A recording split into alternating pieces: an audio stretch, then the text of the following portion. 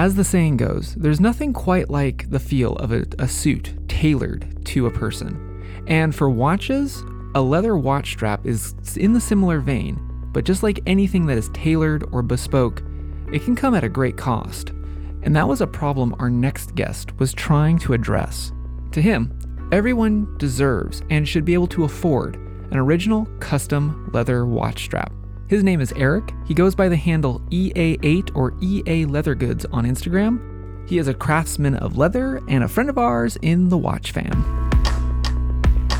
You've tuned into the Bellingham Podcast miniseries, The Watch Fam, brought to you by The Analog Explorer. Read about my analog manifesto through my photography and my passions of travel and watches, in print or now as a digital magazine at theanalogexplorer.com.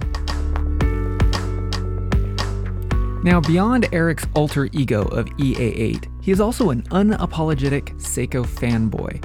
And it's interesting because he also tinkers. He's a modder. He likes to modify Seiko watches and make them just as custom or maybe even bespoke as the very leather watch straps that he creates for other people in the Watch Fam. But it's funny, he came into watch collecting and leather craft from two separate paths.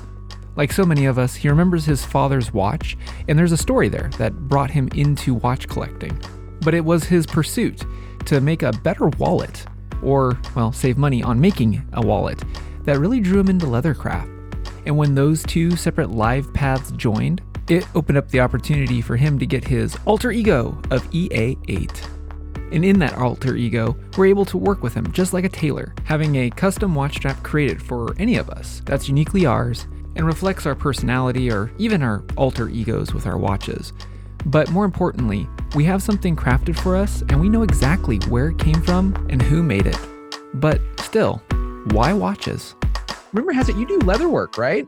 Yeah, that's what I've been hearing, that I my alter ego, EA Leather Goods. Yeah, I do leather stuffs. So how long have you been doing that for? Well, watch straps recently, maybe last 2 years, I've been honing my skills in that. Leather goods in general started around 2012 when, as all guys have, the wallet that just is in tatters, won't hold anything anymore. It's probably overstuffed with stuff we don't need because that's where you collect all your receipts and cards and all that stuff. And it died.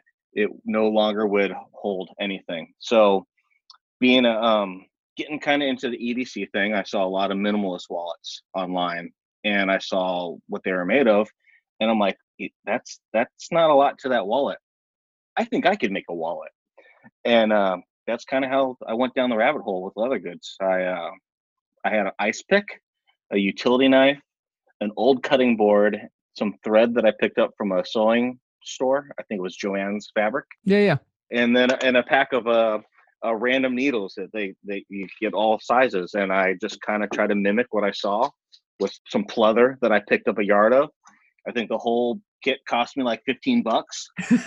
That's how I drew it out. I designed it and I drew it out and it was terrible. it wouldn't hold money. It was too small to fit credit cards.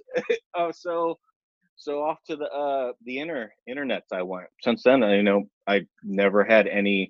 never interned at a leather shop, which would be pretty awesome. Don't know any other guys that do leather. I just kind of started raw and saw what I could find on the internet and got some ideas and sucked it up and ordered some good leather. And there it is. I started with wallets. Then I went to holsters, firearms, field notebooks. And then I got a different position at the job I have and I needed to dress a little bit nicer. And I'm like, well, I like watches. For some reason, I've always loved watches. And so I'm like, I think I can make like a leather strap. That would be kind of cool. And I made a terrible leather NATO strap. It was awful, but I loved it because I made it and I didn't know anybody else that had anything like that because I didn't know anything about watch straps. So then I kind of started searching that and here I am now with a bunch of orders that I don't feel I turn out fast enough, but that's kind of the nature of the thing. I do this part-time. in my basement, my workshop, when I can sneak a couple hours in and on my days off, which I rarely have. Well, dude, Chris and I are big fans, and here's the cool thing about you, and this is where I was starting off with is like I gravitated towards your Instagram account because I was building a watch for my son way long ago, and you left like one of the nicest comments. You were just like, "Dude, just hang in there, man. Like you'll figure it out. Hang in there and stuff." I was like, "Who is this guy?" So I looked it up.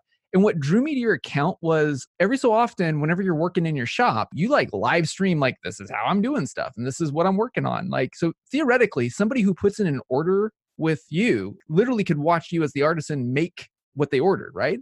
Exactly. Yeah. My idea for this, when Kaz from Two Broke Watch Snobs and I had a couple of conversations with Terry from Toxic Tomatoes, they're like, just start doing it, and a couple other guys in this the watch fam. Yeah, if you're making them, man, people like what you have, start selling them. I wanted to keep the prices down, and I wanted to make leather straps specifically for what the customer had their idea for. So the process is you contact me, and then we'll go back and forth over emails, mostly Instagram messages, and we'll nail down exactly what you're looking for in a watch strap specific to your wrist size, what stitching, what style. If I can source the leather that you have in mind, I'll go out and get it. I have a ton of leather on hand. Stitching color, what color, what kind of buckle you want. Because with watches, that we form this kind of emotional thing with watches. And when you have a watch that you love because of various reasons, you put memories into it. The last step there is, completely make it yours and get a watch strap that you help create. I make it, but really the customer is the one that came up with the idea, and that's what they wanted for that watch or multiple watches. So I've dabbled into leatherworking. Like I've shot you some of my I work hard for my failed attempts. I'd like to let you know, but like, hey, yeah, like I try, like, and I was kind of in the same vein where I had a little bit of exposure growing up because my family was into horses growing up. So dealt around with tack, you gotta fix it up every so often. Like that was, I knew my way around a leather hole punch. That was about as good as I was. Yeah. Much like yourself. Like I needed a leather NATO because honestly, it was more financial than anything else. Like I don't have a lot of money for Hodinkee straps, but sure, yeah. They're good quality and stuff. But I thought to myself, I know my way around a hole punch. I can cut something out. And I was building the PNW 001, and I was like, gosh, that's really my personality. I want that folded into my watch. La la la. And I worked hard for my my rough attempt at a strap. But you know what? Like there's something romantic or something, just I don't know, that brings the whole wrist presence of a watch with a really solid, trusty and comfortable strap. Yeah, yeah, and even I mean, I mess up constantly. I have shoe boxes full of straps that didn't make it because for some reason or another, something wasn't working out. But even the ugly ones, even my prototypes, I still wear them because you know what, I made that strap. That's my strap. Yeah. So and a lot like watches, buy, collect what you want, wear what you like, and who cares what anybody thinks? Ugly strap or not. I mean, if somebody has like pink bun straps with alligator print, that's cool. I mean, if you want to wear that, that's on you. I got nothing to say about that. You know what? I'll make one for you also. I was gonna say, have you made one? Not that, but I am in the process of working with somebody to make a bun strap for a watch that's Cool. special to her. So it's nothing I would wear, but Yeah. you know what? I'm really excited about making this piece because it's something that I haven't made before. So that's where I kind of get the excitement from that and giving somebody exactly what they wanted. Oh man, that is killer and cool on her for like going full custom like that. That's awesome. Yeah, it's a really tiny watch. I think it's like 34 millimeters across, early 1900s. Oh wow. It's cool. And she's a horse person also, like you said, that how you kind of your roots come from. So I'm using something more along the lines of a Rains type color, like a more of a honey color, but it's made out of a good sturdy strap material. So Oh cool. it'll be pretty neat. We'll see how it turns out. Hopefully she likes it. Yeah, I can't wait to see you working on it on your Instagram feed, dude. That sounds cool. So I got to ask you, from one watch aficionado to another, And I know it's a hard question, and I know it's going to be a long answer. So why watches? It started for me. My dad, who was an iron worker. I grew up West Coast, so he was a ship fitter, iron worker, and he always had these beat up Casio, like the digital Casios, and it was full of metal pieces that are stuck to the face, stuff like that. And growing up, you see your father and you want to be like that. So I eventually, when I was about 6 or 7, talked him into buying me an old retro, I guess retro now, Casio, like I forget which model it was, a DW something. And it started there. And from that, growing up in the 80s and 90s, it went to swatches, all the really cool pink and purple and lime green colors. Yeah, swatches were really the Pokemon of our era, man. You got to collect them all, right? You had to have a lot of swatches, and then jam shorts and really bright colors and pink grip tape on your skateboard. And then on the flip side of that, James Bond. I watched every single James Bond I could get a hold of when I was younger. And then from that, it was Omega. And then I saw my first Speedmaster, and that was it. That's I went from there.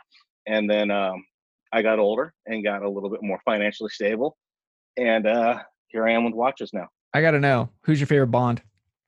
The very first one, Sean Connery. Sean Connery. Yeah. I mean, because those are the best. Those old ones. I mean, they're so culturally insensitive now. It's just, yeah. But he was the original James Bond, and and I really dig the new ones too.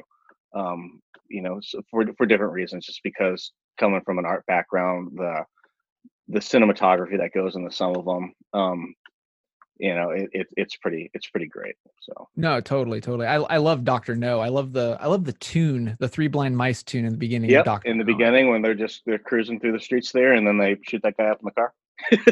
Yeah. Okay, well there is that. But no, if Connery is your favorite Bond, is Connery's sub your favorite Bond watch? It isn't. I like Rolex as much as the next guy, but I don't really get into the whole Rolex Submariner thing. My favorite watch is the Seamaster that what's his name on the last one wore. That's a great looking watch. I've seen it in person. It's really, it's just plain, but it's got everything you need in it. So are you talking about the Daniel Craig, the Spectre? The Daniel Craig, the Spectre one. Yeah, that one's cool because that one also has a 12-hour bezel, doesn't it? I believe so. I'm not gonna say it does, but I think so. Yeah. No, that's a killer piece. So between leather and between an affinity for James Bond, where else? How else did watches kind of craft you to where you're at now? I mean, are you rocking a Speedmaster on your wrist right now with an EA8 strap?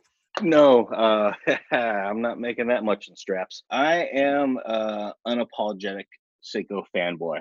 I really, really love Seiko. I have a lot of them, 17, and I small collection. Yeah, and a lot of SKXs. There's a lot of different versions of SKX out there, and 47. But I have 4. Yeah, that's it. I'm wearing a turtle right now. On an EA leather, good strap that is completely unfinished and not backed, because usually I back my straps with a vegetable tan, a nice natural color veg tan that'll patina over time. But for myself, I don't do that. I don't finish the sides. I kind of stitch them together and punch 2 holes in it, depending on how my wrist is going to swell, and then there it is. Cool. It takes me 45 minutes to make a strap for myself, and about 7 hours to make a strap for somebody else. So, yeah. An artisanal strap right there. That is awesome, dude. Yeah, there's a and that's a lot of the reason I do those videos, because I want people to see what they're buying. I keep my prices low. I'm not making any money really. I'm doing it because I think there needs to be somebody out there that's doing it, because I think everybody should have a good custom strap and not have to spend $200, $165 on something, and they never get to meet the person that makes it. They never get a conversation with them. You can't call that person up and say, hey, the stitch busted. With my straps, you're paying what, 65 right now for my straps, and you have a problem with your strap, send it back. You know what? Keep it. I'll make you another one. I've done that a couple times because something went wrong. Because that's the way it should be. That's the way it should be with a lot of things. You know, buy locally, support smaller businesses, get to know who you're dealing with. You know, it just makes it seems to me that we're missing a lot of that now with social media and the internet. It's bringing people too far into their cells and they're not communicating with each other anymore. Oh, yeah. Well, that's what Chris and I usually hit on the show pretty routinely. I mean, we're big in supporting local and supporting artisans, creating stuff, handcrafted, sourced in America, made in America. I mean, that has been lacking for quite some time. Yeah, I think it is. I think that we need to get out and meet our neighbors more. I mean, I lived in cities a long time, and every neighborhood, every block, it's its own little town, little neighborhood, and with a lot of us living in big urban environments, you gotta look out for each other and you gotta know who you're living with and living around.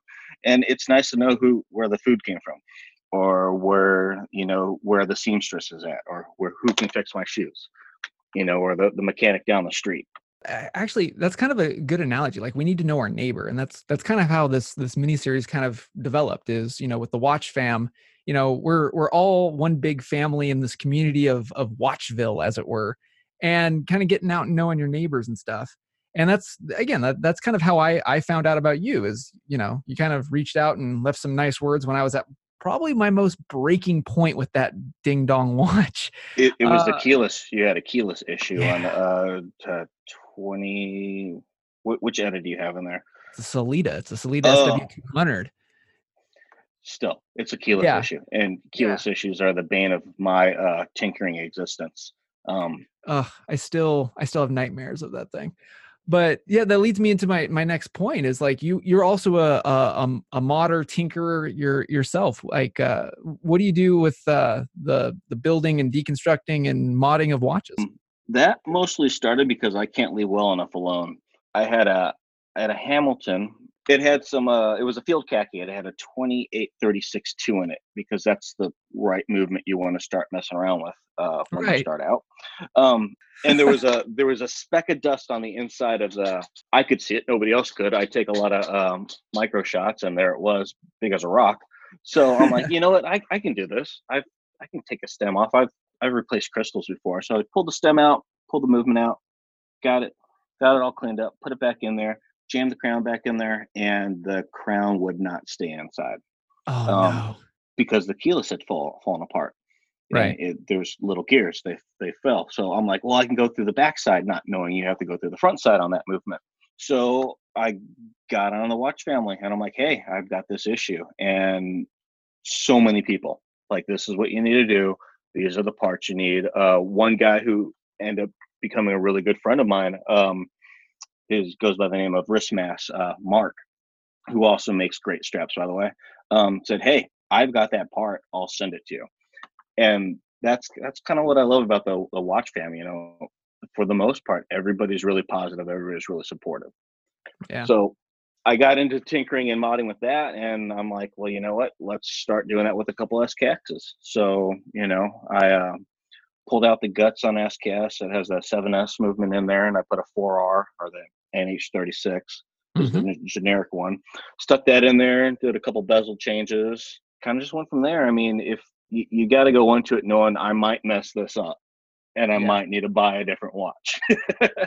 So if you keep that in mind and take pictures of everything you're doing, one screw out, take a picture, another screw out, take a picture, you can kind of keep it on track. And then there's a ton of people out there that are willing to help you. I mean, there's forums, there's other watchmakers, other modders out there, and everybody's really open Yeah. um, with being helpful. That's kind of how I got into that, just because I couldn't leave one speck of dust alone. I know it's funny when you talk to somebody who's into watches, it's funny the littlest things that just are like little needles in the back of our brain that we know are there, and yet everybody else is totally oblivious to it. They're just like, whatever, nice watch.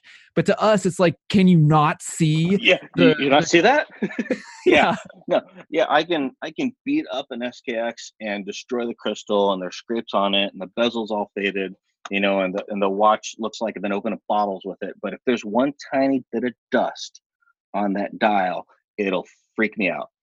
So And that's the other funny thing is that we all have different ticks when it comes to it. Like some people some people are like, how can you change the bezel out? And it's like, well, why not? yeah, pop the thing off with a not a screwdriver, or probably a butter knife would be better. And yeah, you got to go into it thinking, you know what, it might break, but I'm going to learn something. You learn from breaking stuff. I've broken enough stuff, so. So, and if I recall on your Instagram, you recently just got done doing a build on an SKX, what, 173? Yeah, the 173, it's just like the 007, except it has rectangular markers, and I guess they call it a meatball second hand. It's got unlike the SKX that has the round part at the bottom of the second hand. On the long part of the second hand, it has the little round luminous dot. And there's a difference at the 12 o'clock marker. But yeah, I just modded that. I put a stainless steel Yoboki's 12-hour bezel on it, and ripped the guts out and put the NH movement in there and a new crown. I might do a new crystal. I'm not sure. I kind of like banged up crystals. It kind of shows a little use. I just got done doing a rebuild on an SKX 031, and that was a labor of love just trying to get the parts for it. But man, I have fallen in love with the NH36. I think that movement is, I mean, there's nothing wrong with a 7S26, but just, the NH36 just feels like it's a grown up version of it. It's great. It is, and there's theories out there that that movement's gonna replace the 7S movement. Yeah, you're seeing now in the Seiko 5 sports lines, they're putting that NH 36 movement in a few of them. Hopefully, I mean, that'd be really neat. It would stop me from having to buy the movements online all the time and switch them out with my SKXs. But we'll see. I think Seiko's, they're shifting. They're shifting gears. They're putting. It's like all the movements are taking a step up. Mhm. So that'll be pretty neat to see what comes out in the next year, especially with Basel coming around the corner. Not like Seiko cares. They kind of just make watches and put them out there and don't really tell anybody about it. And then all of a sudden you see them and you're like, where'd this come from? And Seiko just kind of giggles and goes back to work. So Yeah, that is true. But I mean, they've had great strides. I mean, they spun off Grand Seiko. I mean, you're much like myself. Like I unapologetically love Seiko and kind of feel like they don't, in some circles, they don't get the respect that they duly deserve. What do you forecast in the next 10 years for the big S? Do you feel like Seiko's gonna? There's some people that have conspiracy theories that they're gonna go totally up market and kind of gyp the enthusiast. I mean, what do you feel? I think that they're on this thing now. Like, recently we've seen the leaks of the new one coming out that probably going to be out at Basel, the Captain Willard Apocalypse Now, 71 or 6105. And just like last year, they did the same thing. It's probably going to run a couple $1,000s, but then they're going to do a prospects line of it that's going to run under 1,000. That won't be completely the same as the Willard watch, but it'll be same enough. They're probably going to do that for a while. Reissue. It's easy for a lot of companies to reissue, but unlike a lot of companies, Seiko does the almost 1-for-1 reissue, and then they will do the sub 1K version of it. The modern reinterpretation. Yeah, so if you can't afford, $3,000 for the really, really nice one, you can go a little bit down market and spend less. And then when it hits gray market, it'll be around, 4 or 5. Yeah, mortal pricing. Yeah, regular guys. Even though, man, that's still. I mean, you're talking to a guy that decided he wanted to make a wallet for himself because he didn't want to spend 85 on 2 pieces of leather. That's still a lot of. Yeah, it's still a lot of money. $400 or $500. Not in the grand scheme of things. I think we get jaded when we get into the watch fam, when we see, $7,000, $8,000, $9,000 mid-level watches from some of these Swiss companies. But then we turn around and we see a $3,000 Seiko and we're like, I'm not going to spend $3,000 for a Seiko. Yeah, that's the part that drives me nuts. It just doesn't make sense how you justify spending $5K for a Swiss watch, but you'll balk at a $3,000 Japanese watch that has, just as much technical value. The finishing is great on that line. It's kind of weird, and it shouldn't be that way, but it is, and it probably always will be. So Yeah, and I kind of feel like, especially the SKXs, man. I mean, they were ISO. Well, most of them were ISO certified and rated. Kind of putting that on its head, like looking at the past, like obviously Rolex and the Submariner and even Blancpain and all of the predecessors to it, even the Submariner. Watches were a tool. And do you feel like in this digital age, like the watch is a tool, or are we kind of in the watch fam just kind of all kind of tooting our own horns of like, it's the greatest thing. Like, where do you feel watches really have a place in today's culture and society?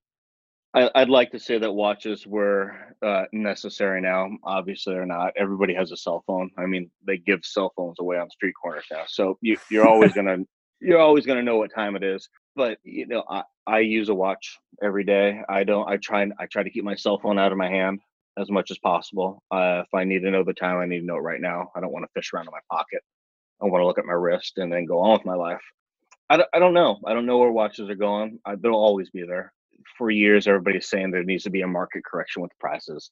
That's not going to happen because they're priced at what people will spend, and that's what it Mm. comes down to.